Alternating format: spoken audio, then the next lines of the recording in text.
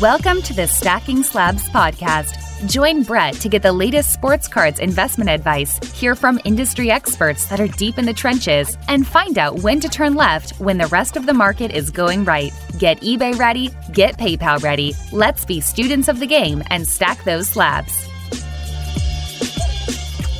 What is up? Welcome back to Stacking Slabs, your hobby content alternative. I'm your host, Brett McGrath. You already know that. It's Friday. And you know what that means. I got my man Chris from Card Ladder Team on the podcast.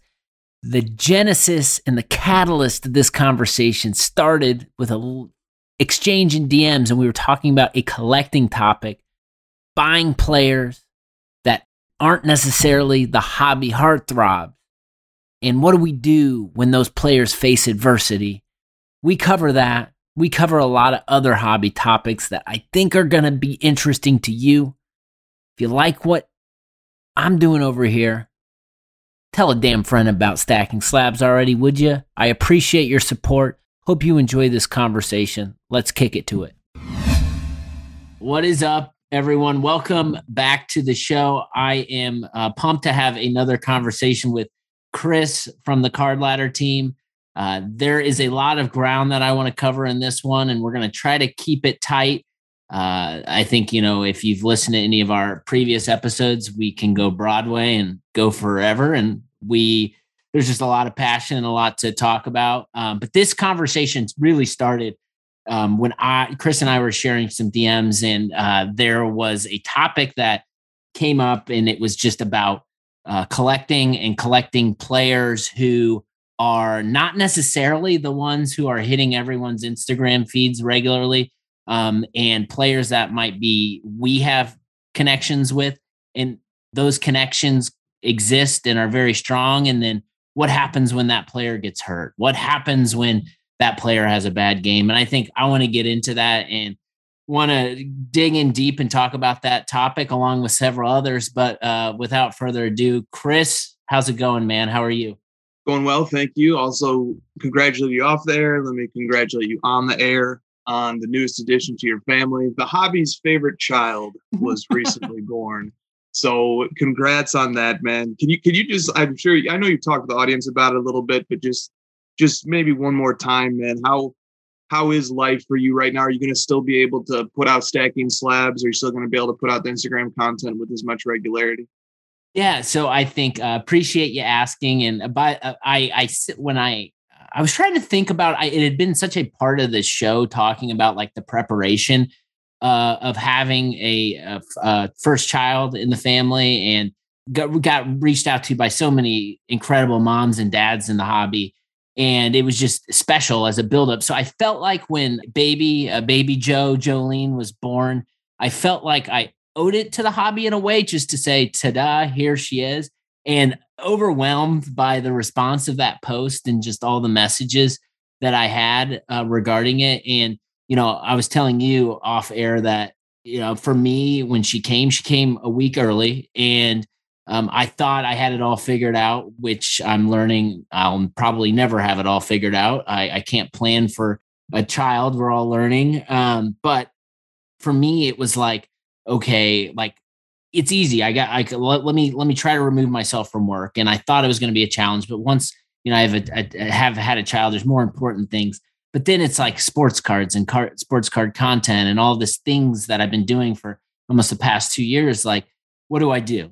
And, I had a conversation with my wife, and she's like, this is like your passion, and like, this is your escape. And like, we all need escape. So like, dedicate some time here and there just to get away. We all need to get away, and I'm going to need to do my thing for a little bit so you can take care of the kids. So I think that's cool. We have that understanding. So I'm going to be trying to keep as regular of a schedule as I possibly can. And hopefully I can continue to bring conversations like this one to the hobby on a consistent basis like I had before.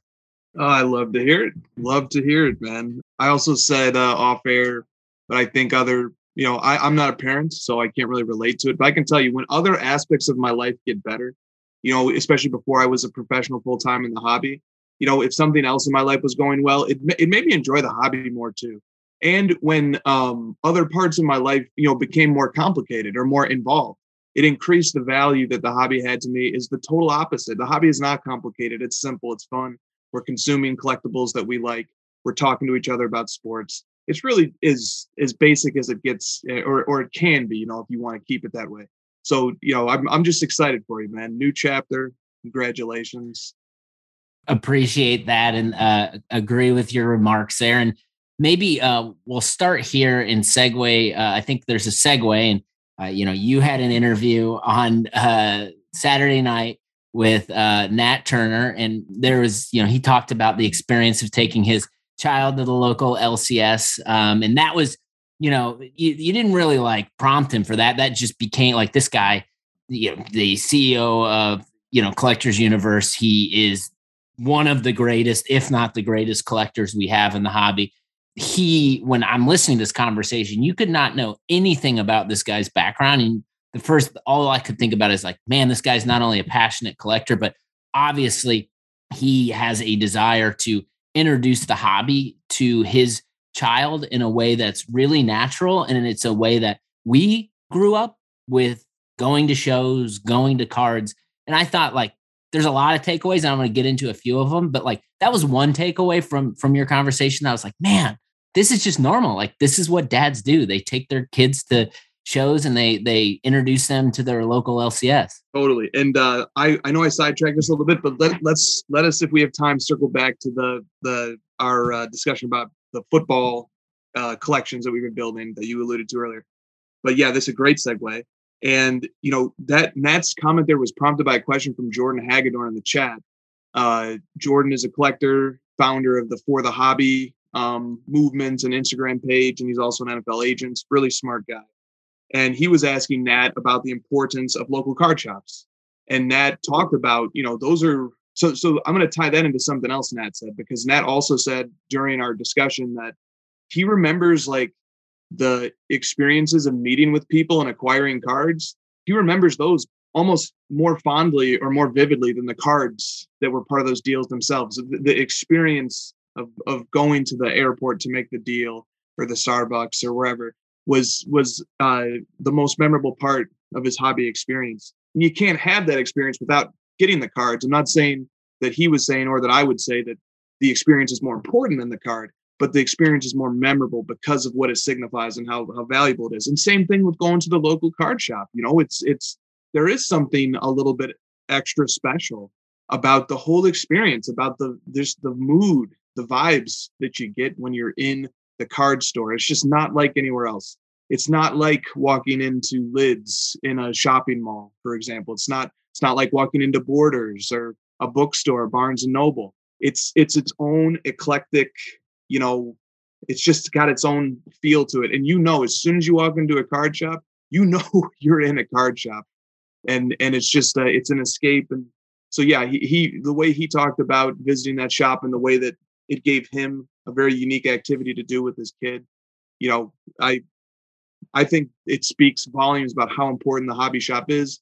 When I got back into the hobby 5.5 years ago, being able to go to the hobby shop was a very important bridge that carried me from total ignorance back into remembering and rekindling, why I liked sports cards and so many things about sports cards. Just the LCS, man, it's a very important part of this community. So you take what you just said there, and you take what Nat just said in your interview, and then you contrast that with what Michael Rubin said about the hobby experience being brutal.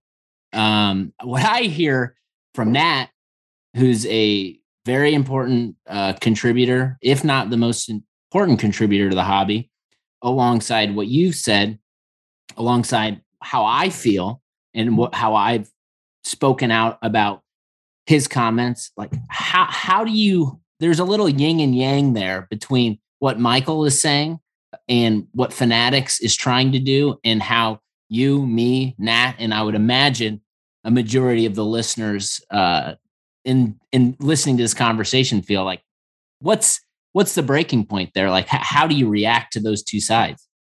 Yeah, there is a middle path there. The Henry Kissinger take the middle path approach. It exists here. And it's that, and I think Nat kind of alluded to it when he said, because cards are in the minds of many people involved in the industry, an asset class. There are certain tools and functionalities that the industry should offer to people who are viewing them as an asset class. One of the things that Nat talked about was, having high levels of liquidity. And I think like Ruben was maybe just taking the concept of cards as an asset class to an extreme, talking about how, look, we can actually remove so much friction that exists in the marketplace right now and streamline a lot of it.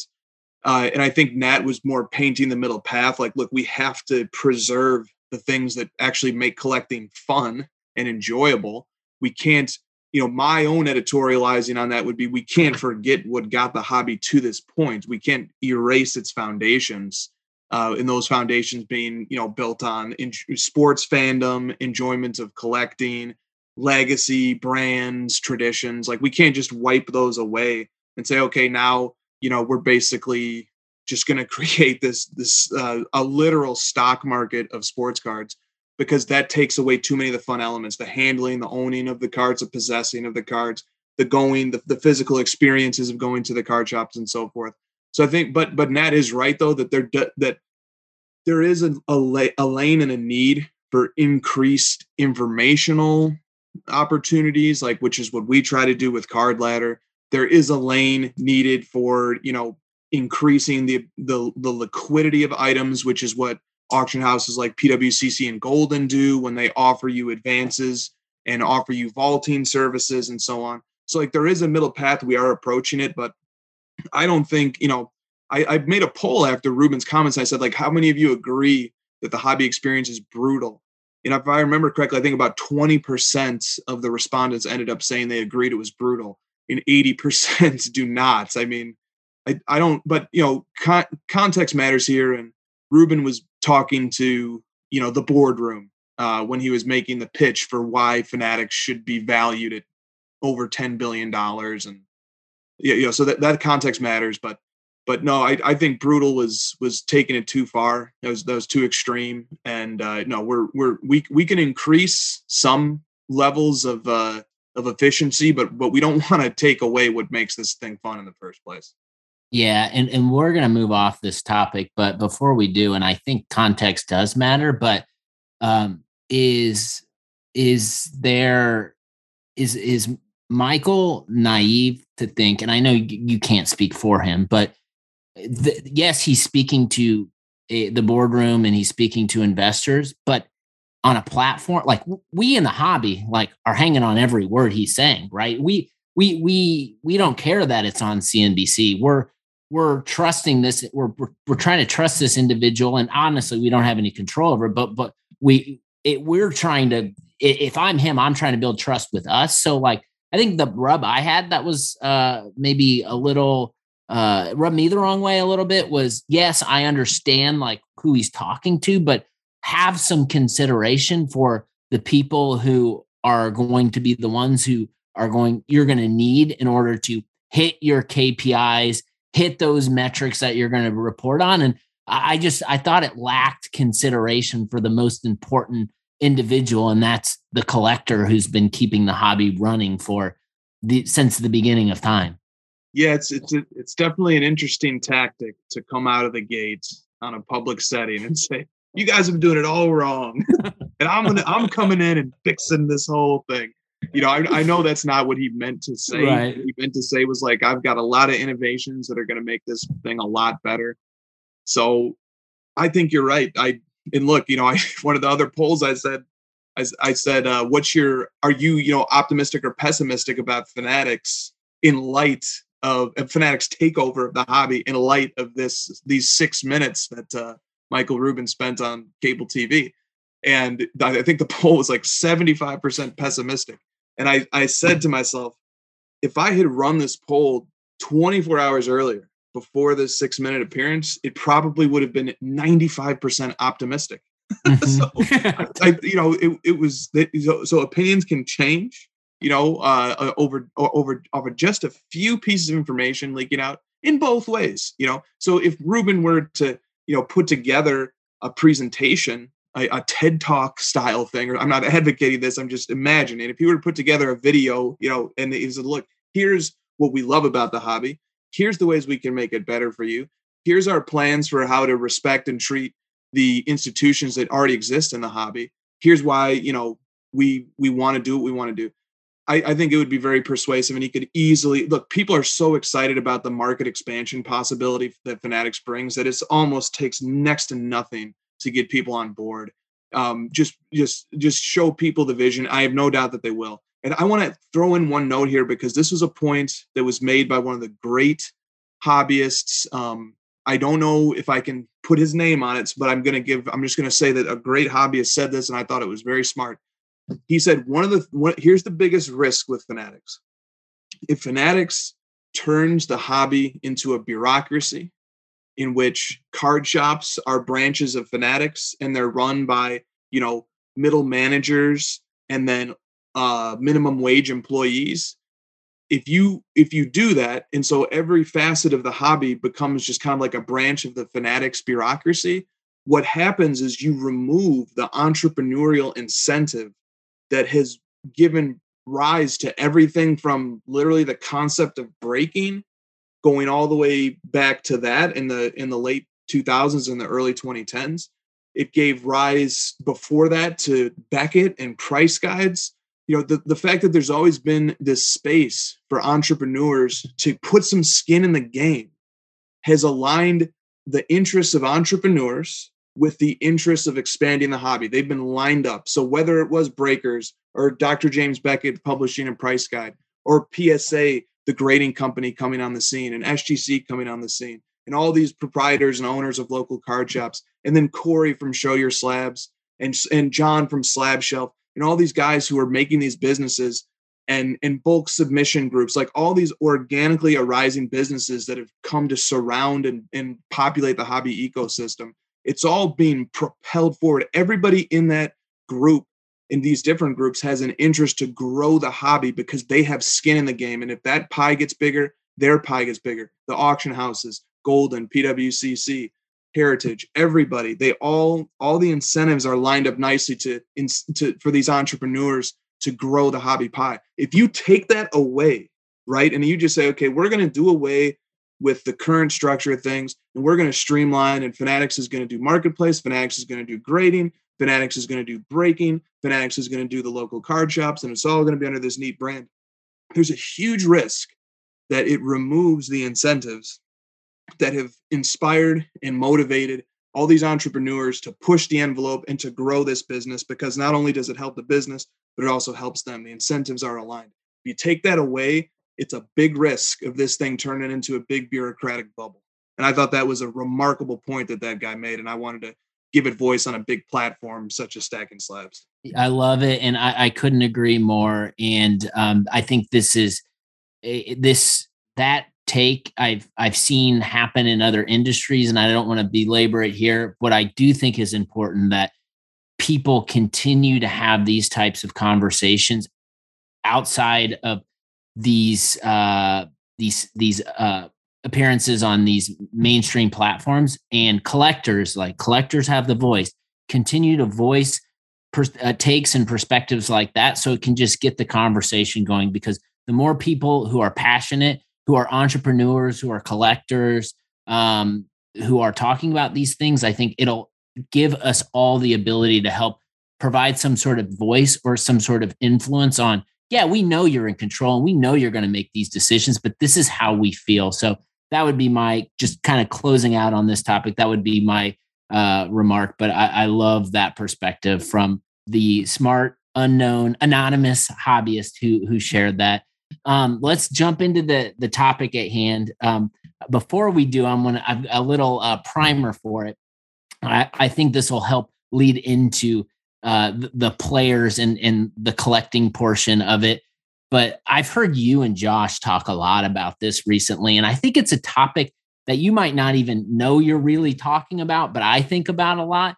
And it's a lot of us player collect, and a lot of our player collection is really reliant on the entry point of when we were able to start collecting that player And for many, I would say for you and some of the Jordan inserts that you got into, and certainly Luka, and for Josh, certainly LeBron, like you had this connection with these players, and you believed in the industry and cards, that you put your money on the line because you wanted to own these grails, and you wanted to put your money. And you look at that and contrast that with when you bought those cards and what they cost to where they are now, and you can't even, like, it's really hard to justify paying for 5, 6x, 8x, 10x in a lot of cases what these cards are going for now. So it just reaches a point where not all of us have money growing on trees, and not all of us are successful as Nat Turner. And so it causes us to either, I think, consolidate some of these pieces. And I think it's really difficult in a lot of instances because we take pride, and there's a connection with those cards that we just never want to get rid of. And so it's hard for us to consolidate, but then also compare that with, it's really hard for us to pay the prices of getting that next Luka, getting that next Michael Jordan card that we just, quite frankly, we can't afford. And so we then, because we like to collect, we decide to go find another lane. And so we're going to talk about that other lane. But before we do, I would love, since you're someone who has been talked about that, like, how important is it to, when you see something and there's a price and you like it and it's affordable, how important it is, and you have passion around it, to go all in and to make those purchases? And then also how hard is it to kind of find that line when you're like, all right, I got to put my hands up, like, I'm out of this game. Like, I know you're going through that. Talk a little bit about that, maybe from like the MJ and Luka lens. Yeah, I'm basically out on both of those guys after having collected them. And I don't mean I'm out. I love my collections of those guys, but I'm definitely out on buying new cards of either one to add to the collection, just because it has literally become cost prohibitive. It's now, collecting those guys is a privilege that belongs to a higher income bracket than me. So I get to enjoy what I have. And, but like, I was looking at, there's 2 different copies of the 97-98 Skybox Z-Force Super Rave Jordan Parallel. It's a parallel to the subset, but the main set doesn't have this parallel. So it's the only Z-Force Michael Jordan card numbered to 50, and a Michael Jordan card numbered to 50 from the 90s is the equivalent of a Prism Gold of an active player. It's just an absolute grail level card. And these the last time this card sold was for around $30,000 about 6 months ago. I just thought to myself, like, I work my butt off for every buck I've got. And am I really going to make moves, consolidate down, try to raise 30, or God, it might even take more, $40,000 to get one of these cards? And then it's going to be the 9th best Michael Jordan card in my collection. It just doesn't even, the risk, the work versus what it adds to my collection factor just doesn't, it does not make sense because of my income bracket. So to me, I had to just check out of collecting those guys. And fortunately, I'm very happy with where the collections are. You always have the chance to rearrange. Maybe you can't keep going up anymore. You can't keep adding more. But you can always swap one out for the other. I could trade this card for this one or whatever. I don't want to trade anything. I really love the way those 2 collections are filled out, and they're both each 10 cards. Both of those collections are exactly 10 cards each. The MJ Grail PC and the Luka Grail PC, 10 cards each. That's good. I am not buying at these prices. Way too high. I'm not selling at these prices because I love the cards, but I'm not buying at these prices. It's just too damn high. Like that guy who talked about the rent being too damn high. These prices are too damn high. So, and when do you know? I mean, you just know because it hits you at a certain point when you're looking to add new pieces to the collection. You're just like, this is not fun anymore. I think that's the point when you say like, this just isn't fun. It's too stressful, or it just financially it just isn't making sense. At that point, you just say, hey, I'm going to default, back to, I love the collection I've built, and let me look somewhere else. And, that process of looking somewhere else led me to a whole new philosophy of sports cards, which I've been developing this over the last few months. I think every collector at some point in their career, doesn't need to be today, doesn't need to be a year from now, but it's sometime while you're collecting, during your collector lifespan, you should take the opportunity to be the best collector in the world of a given player. Doesn't matter who the player is. Might be Jaylen Brown of the Boston Celtics, might be Jonathan Taylor, the Indianapolis Colts, might be Gale Sayers or something. I'm sure his cards are not cheap and he doesn't really have that many. But the point is, pick a player who has a cool selection of cards, and that you are able to if you wanted to become the best or one of the best collectors of that player in the world. If you wanted to, like Christina has Maxi Kleber. All right, he's like a sixth man for the Dallas Mavericks. She picked up one of his 2 or 3 best cards, his flawless 1-of-1 rookie. She got it for a couple hundred, I guess $500. She probably overpaid dramatically. And we also bought like his 2020 Prism Black 1-of-1 for like $180. There is a player out there for everybody, no matter your budget, where you can get that player's absolute best card for 3 digits, a few $100. There's a player out there for everybody, but you have to humble yourself and say, yeah, I'm willing to collect the guy who's the 6th man off the bench, or yeah, I'm willing to do that. But when you do, you get to buy cards like to me, it's completely unreasonable for me to think I could ever own a Luka Doncic Nebula Prism 1-of-1. It's never happening. That ship has sailed so far, whether it was the rookie, second year, third year, that ship has completely sailed. But we could get the Maxi Kleber 1-of-1 Prism Nebula from that same set. Okay, let's say from 2020 or something. And so that, for me, that player that I selected, that I said I want to become one of the best collectors in the world of this player, and I think it's feasible for me to do that, is Christian McCaffrey. I'll pause there. I don't know, because this dovetails into the discussion about what it's been like to collect him now that he sustained a hamstring injury. Yeah, so I think you touched on a lot of points. I think a couple of them are like, one, having self-awareness of like when to get out. And a lot of that is, to me, it's what I hear you say is like, okay, it's about the player, but it's also about the cards, right? Like you want to be able to own the badass cards, and knowing right now, like you've got 10 Lukas, great Lukas, really respectable Lukas, some of the best Lukas, but you want to continue to pursue cards that like light you up when you see it, cards that are rare and scarce. And like you've tapped out, you've seen what the market's doing, you're involved, you've got what you want. But now like you want to continue that like chase of, hey, I like to collect rare and scarce cards. Like these are what excites me. This is what gets me out of bed. So now that I know that I'm tapped out of the Luka market right now based on my income level, like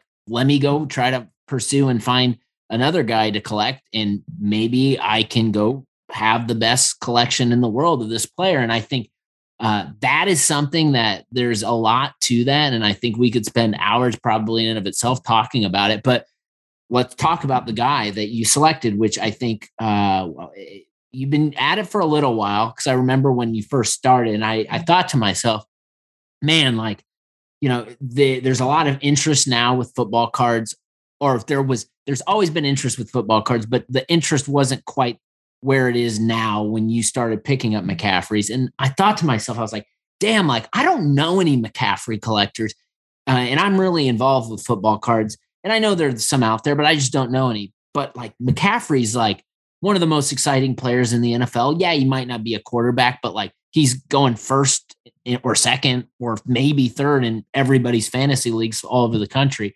So he's that guy, like when you're watching Red Zone every week, like if the Panthers are on, like everyone's sitting there waiting for McCaffrey to get the ball. So that I would imagine that like had something to do with like your intrigue and wanting to pursue Christian McCaffrey.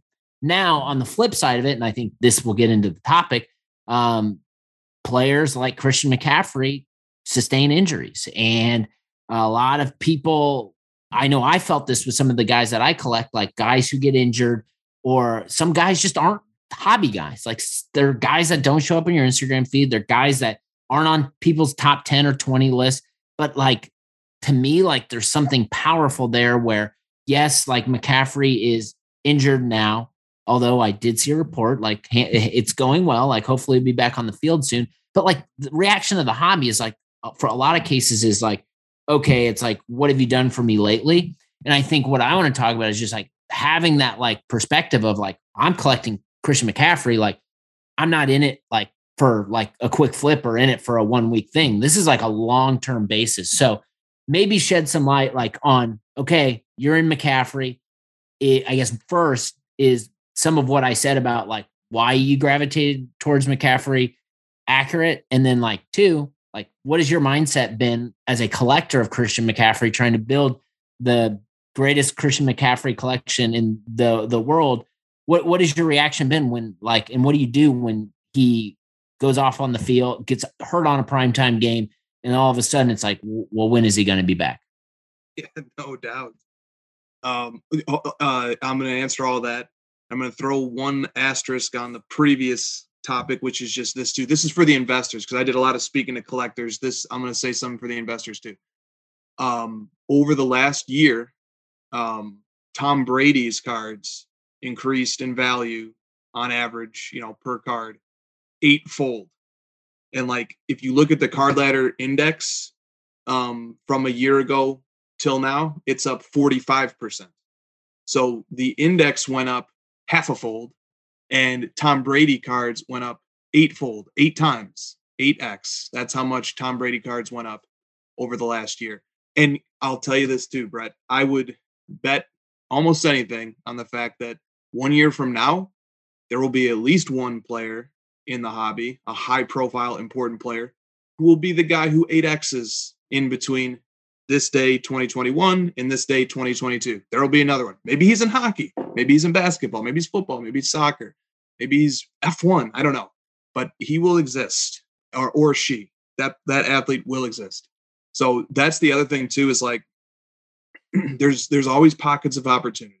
Always pockets of opportunity as well. So, even if you have to step away from one collection or something because it's gotten too expensive or from one player, there's always a Tom Brady waiting in the wings who's just about to have his hobby moment.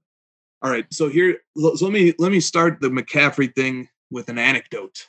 All right, so like you said, I've been collecting and piling up McCaffreys. I've got over 21 of ones now, 4 gold prisms, 2 NTRPAs, both gem, cracked ice, PSA 10. Of those 1 of ones, 4 of them are prism blacks, but I don't have the rookie base prism black. Optic gold vinyl rookie PSA 10.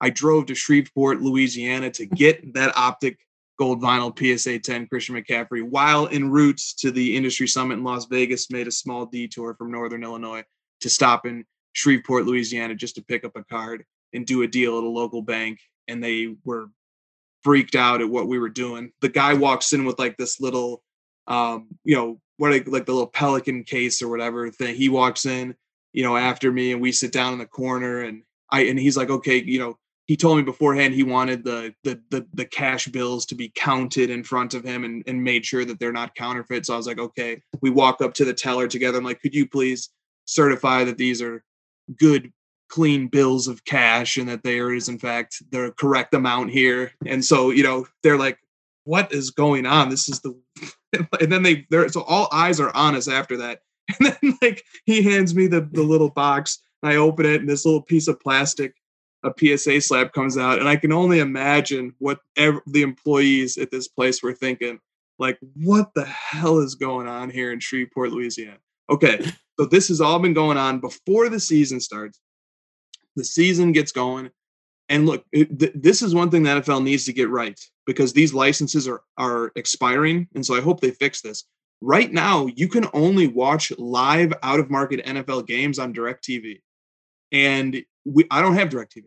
There is an online DirecTV component, but for whatever reason, I'm not eligible for it at my address. So I cannot watch out-of-market games unless I change my cable provider over to DirecTV, which I might have to do. So, but okay. So week 1 and week 2 go by. We're actually in Vegas for both of those. So, but week 3, it's a Thursday night game. The Panthers are on.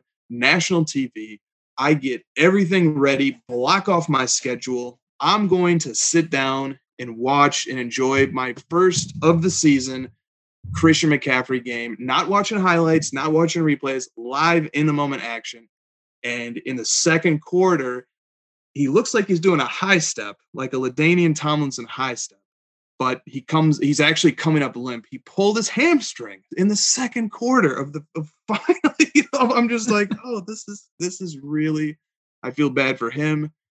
Feel a little bit bad for myself. I thought of you right away, man. I'm just like, what the hell? He was having a great game. Coming into that game, he was the league leader in total yards from scrimmage. ESPN had forecasted before the season he was a strong candidate for offensive MVP. Just everything's going right. The Panthers are 2-0. The defense is stout. Sam Darnold is really looking like there's something going on there. He comes up limp second quarter with the hamstring. He's in the tent for 20 minutes. And I'm just preparing myself he might be out for the year. Again, that might be happening. Or he's probably going to be out for a while. I'm looking up all the Twitter doctors, seeing what Dr. Chow has to say, seeing all these guys have to say. And, it's not providing a lot of comfort, but it just is what it is. And so fortunately, it was a tweak. He's already day-to-day. He was a game time decision last Sunday, but they said no. And in his absence, the Panthers were 3-0 with them. In his absence, they're 0-2. Sam Darnold threw 1 interception in the 3 games that he was playing with them. He's thrown 5 in the 2 games without him. And last year, there was an analysis performed like the swing or like how well the Panthers play with or without McCaffrey. And he's worth about 6.4 points.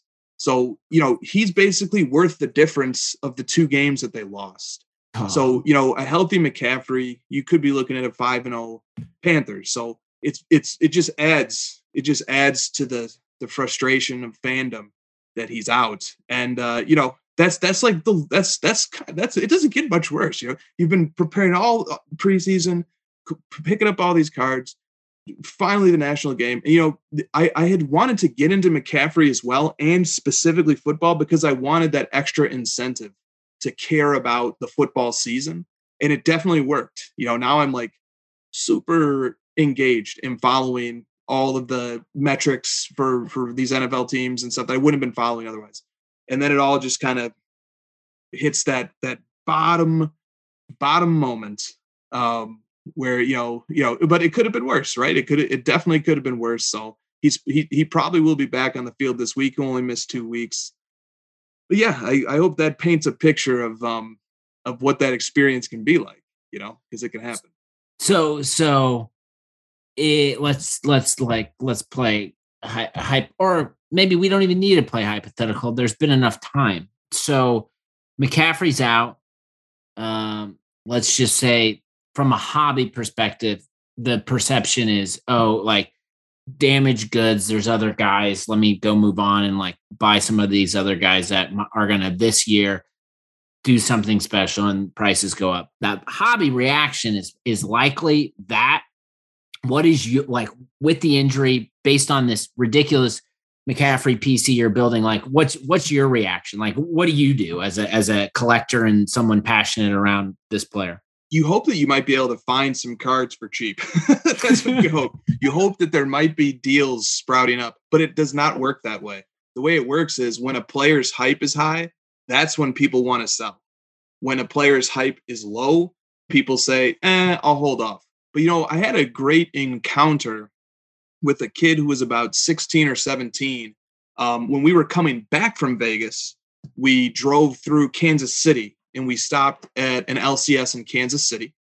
And I asked, what McCaffrey cards do you guys have here? And the kid who was working there was like, well, we have a couple, here's some of his rookie base stuff and it's all raw. And I'm like, oh, do you have any high end? And he was like, we did have his Prism Blue PSA 10, which is a retail short print. I think there's a theory that there's only 7 of them, I think. So I was like, oh, nice. Okay, that's a nice card. I was like, do you want to see a cool card? And he was like, yeah. So I went out to the car and I brought back the card I'd gotten from Shreveport going to Vegas. Okay, so coming back, we stopped at this shop in Kansas City. I'm like, oh, this kid likes Christian McCaffrey.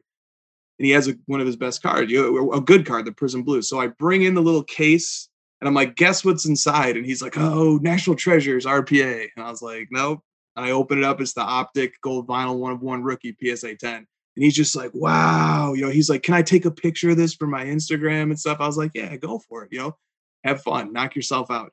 And in that moment, I was like, hey, there might be a little nostalgia for this player. There might be a little something extra to this player that goes beyond, the day-to-day stock market component of what's he doing, what has he done for me lately. There might be a little something extra to this player. He is a unique, special player.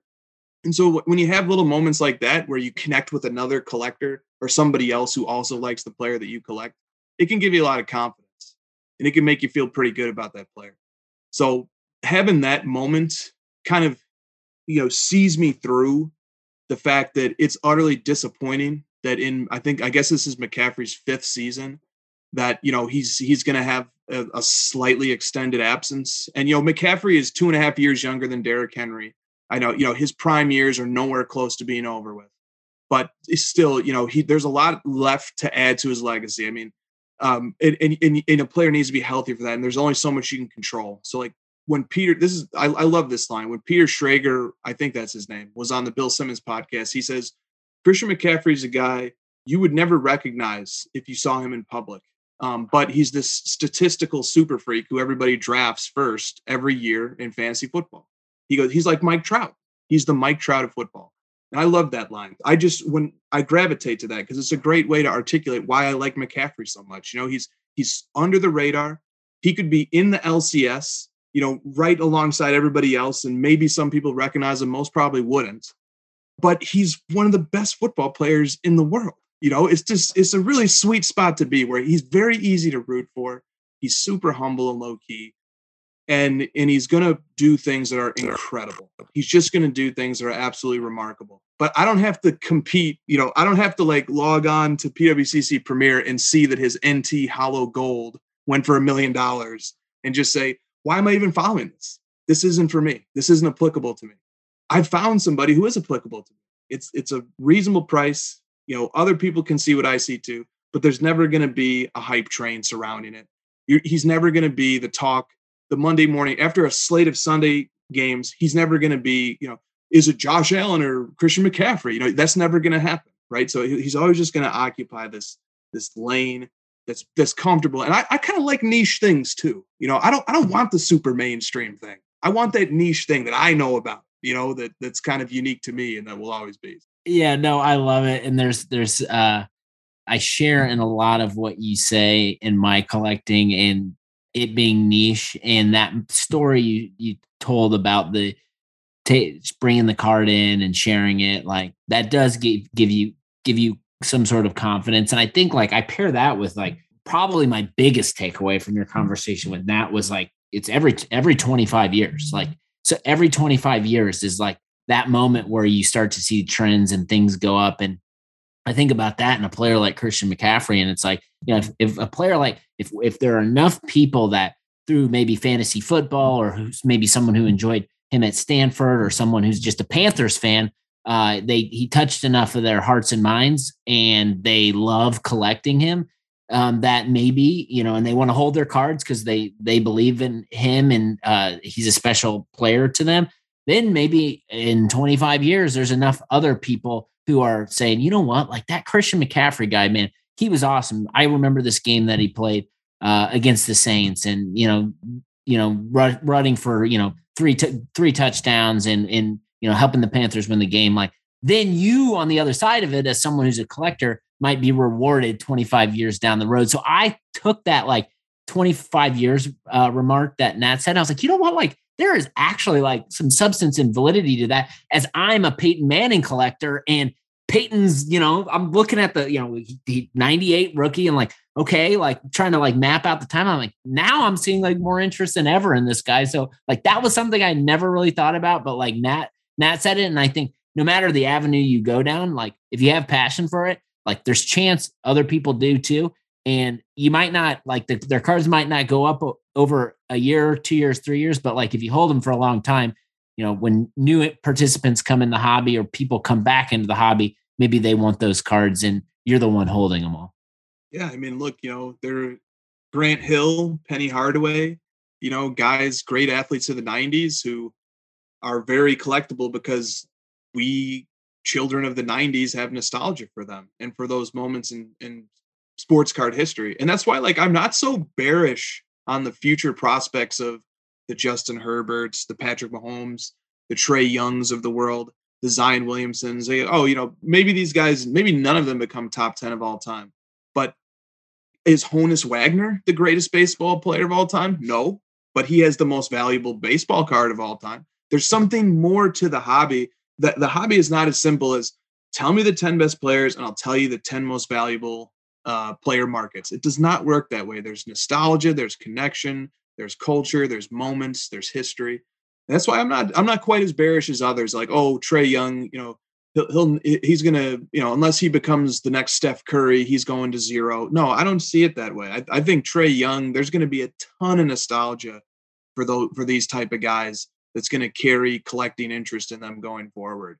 So I think you really hit the nail on the head there. And it is funny to think about Peyton Manning too, coming up on, I guess in 2 years, we'll hit the 25-year mark on his rookie card. So pretty cool. No doubt about it. All right, let's hit some other ones before we wrap up this conversation. I talked about this on the Wednesday show that will have dropped.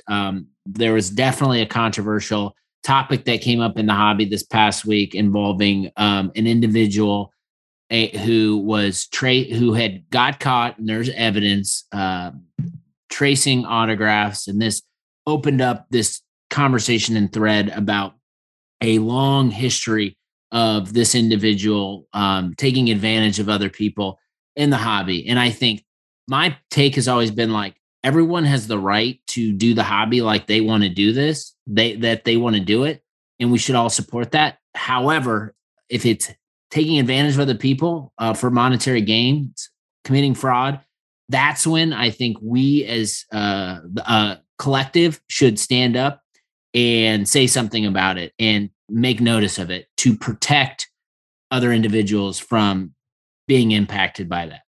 Now, what I saw in a 24-hour period in the hobby is unlike, I think, anything I had seen in a long time, where card porn. Well, let's start here. Kyle from Wax Museum put out, there's a Kawhi Leonard NTRPA on Golden Auctions. Kyle RPA tracker. Kyle's great. I tell everyone to go listen to his show because it provides a ton of value. His RPA tracker provides a ton of value. Kyle posted, the pictures, and then Card Porn got a hold of it, and Card Porn did what Card Porn does and used Card Porn's platform to be a hobby watchdog and to try to get evidence, gain facts. And for my take on Card Porn, whether you like Card Porn or not, when Card Porn posts about something, it's usually a lot of due diligence has been done ahead of time, which I think Card Porn has built a reputation there, whether you like what Card Porn is doing or not. In this instance, certainly, I think is a very good thing of the hobby. But you have Kyle, then you have Card Porn, then you have Ken Golden in the comments saying, hey, and I'm sure I'm like you and everyone else in the hobby is reading every damn comment in there. And Ken's like, hey, man, like I talked to PSA, like, I can't send this card to PSA to mark it as altered. Like, I need your permission. And then silence, we go, account goes private, deletes the comment, deletes his comment, which deletes the thread. And all of a sudden, like, trying to DM people, trying to justify what the reason is. However, we never got anything. So I don't necessarily want to spend a lot of time talking about the individual who's taking advantage of others in the hobby. But what I do want to talk about is just the power of the collective to put this individual on blast and tell everyone in a very, very quick way, don't work with this individual. Here's the track history, and here's what they've done. To me, that was the story. The story wasn't about the individual committing, scams, frauds, whatever. The story was about the us self-regulating the hobby. Platforms like Ken, platforms like Kyle's, platforms like Card Porn coming together and saying, hey, this is how we do things in the hobby. And this is certainly not one of those things. I know you touched on it a little bit on the crossover, but just like maybe speak to like the hobby coming together and uniting around doing good. Yeah, it's a great recap of what happened. I'm going to go back to incentives aligning again. Kyle's incentive, because the Wax Museum podcast and the House of Jordans podcast, which was the podcast I did up until like May of 2020, but we both started in the winter of 2018. And so we kind of both established our content platforms in sync. And I know Kyle's motivated very strongly by the truth, by conveying facts and history to people in ways that preserve the best parts, as he sees it, of the hobby. And he really cares deeply about preserving and protecting the good actors and in creating all the tools like such as RPA tracker to identify the bad ones. So Kyle has this strong motivation, a strong incentive based on the relationship he has with his audience, just based on who he is and what activates him, that he really, cares about identifying and calling out when somebody is doing something wrong. Then you have Card Porn, and their incentive, very simply, is what is going to get the most likes and what's going to get the most clicks and the most engagement and the most content. And guess what? That happens to line up with a community of people who are, many of them are just like Kyle, or, on the spectrum of like total scam artists to like angels. They're much closer to Angel. Okay. And I would put Kyle at the very far end. Some of the deeds that he does are just angelic for this hobby. And so this community, so Card Porn puts this information out there and the community rallies around it because it's on the one hand, it activates a lot of people's sense of justice when something bad is being done. But also, it's just, there's an energy around it. There's a drama around it. It's engaging, it's highly engaging content. So that and the Card Porn part of this equation is new, previously in the Instagram world, these types of shenanigans would be dealt with quietly and privately. But now there's this new entity in the space that wants these moments. Not that they want bad things to happen to people, but that when these moments exist, they want to be able to capture the moment and convert it into engagements and into content.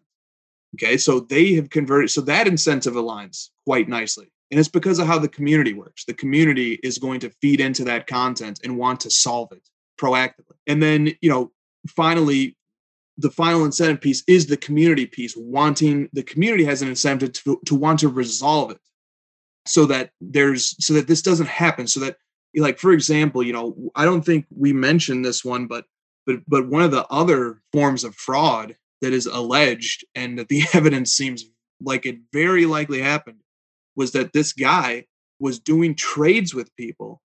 And then when the end of the trade sent the card to him, he would receive the package and then he would say he didn't get it. And then he would then months later post the exact card that he claimed that he never received. He would post it to his Instagram page. So, and maybe like whiting out the serial number or something. But there's one case involving a Brady SP, the Brady PSA 10 out of 1250 card that a Canadian collector, and this is where we have to like give Michael Rubin something, because this is brutal. this is a brutal part of the hobby that could be improved, right? This Canadian collector set up a trade to send this Brady down to America to this guy, this scam artist, and then alleged scam artist. And then the scam artist was supposed to send him back a Kawhi NT RPA. Well, the guy received the Brady and then he said he never got it. And so he never sent the Kawhi. And this guy just lost a card that's current market value is around $120,000. And this guy's in Canada. He just feels helpless up there. There's not a lot he can do. It got lost in the mail. I don't know if he filed an insurance claim or something. I don't know. I don't know I don't know all the details, but that was happening. And like I said, this is where there is room for improvements, right? They're like, And this is where, but entrepreneurs are stepping up to fill that role, like vaulting with PWCC or with Golden. You know, when you have a vault, you've got a neutral intermediary. You can send the card to the vault. The other guy can send it there too. There's also like there's services that act as middlemen as well. You know, Ship My Cards is one of them. Like there's the hobby is stepping up to solve it. But yeah, the community did rally around. They did solve it. They did cheer that it was solved. And there may be more bad acts to uncover. And oftentimes there's more than meets the eye in a lot of these situations. So, you know, it's always unfortunate and brutal, to use Michael Rubin's word, when stuff like that happens. So yeah, man, I don't know.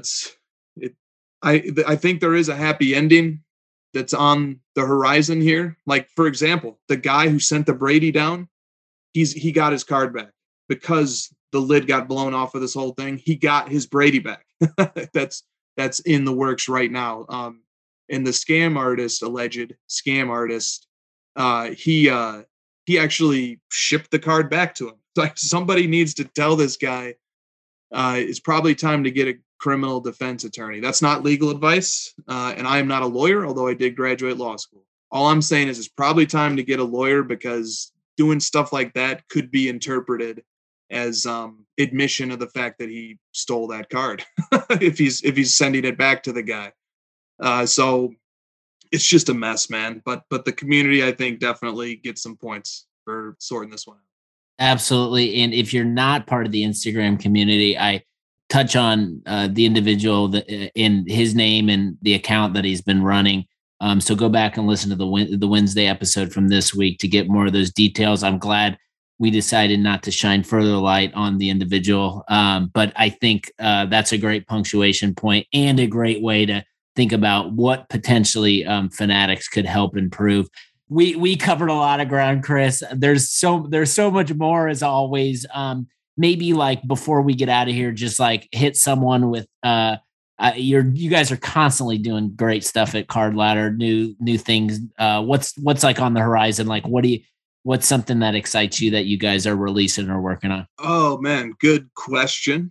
We have a feature waiting in the wings that will be our biggest, most impactful feature we've ever done. And it solves a huge problem that exists right now, but it's just waiting in the wings because we need to dot some I's and cross some T's. We've been working on it ever since we finished up the Card Ladder Value and the Player Index stuff. Like, this is what we've been working on. And, hopefully sooner than later, we'll be able to push this thing out. It's very brutal. It's brutal not being able to talk about it. Well, hey, listen, here you go. Tune into the crossover, because odds are that's probably where you're going to share more information. Am I accurate there? Yeah, you're accurate in that. And also, I just want to say thanks to you, Brett, for, you're always referencing us in your content, and you're such a great content creator, man. And you said earlier in the show at the very beginning, you're coming up on 2 years. Isn't that crazy? It's crazy. I remember when I first encountered you, it was on Twitter. I just remember it. And man, 2 years, man. Yeah, it's been a wild ride, but it's always I mentioned this and we talked about it last week, but with John Newman from Sports Card Nation, it's really about the people, and the hobby is the people. And it's just getting to know you and other individuals to sit here for an hour and talk about cards and what's going on in the hobby. And while I've got, a baby who's got a poopy diaper that I know I got to probably go change, it's a nice escape. So everyone go check out what Card Ladder's doing. As always, it's a product I certainly believe in and makes me a better informed hobbyist. So Chris, appreciate what you're doing. Thanks so much. You'll be back on soon and we'll chop up some more of these topics. Thank you for having me, bud. Anytime I have a conversation with Chris, I always leave it thinking a little bit different about the hobby, chewing on something in a different way. And I love that. I think we should all push to have conversations with people that get us to think differently. Hope you enjoyed this one. Go check out what they're doing at Card Ladder. If you're not using it already, go check it out. I think it's a platform and a product that makes my life better in the hobby. Hopefully it'll make yours better too.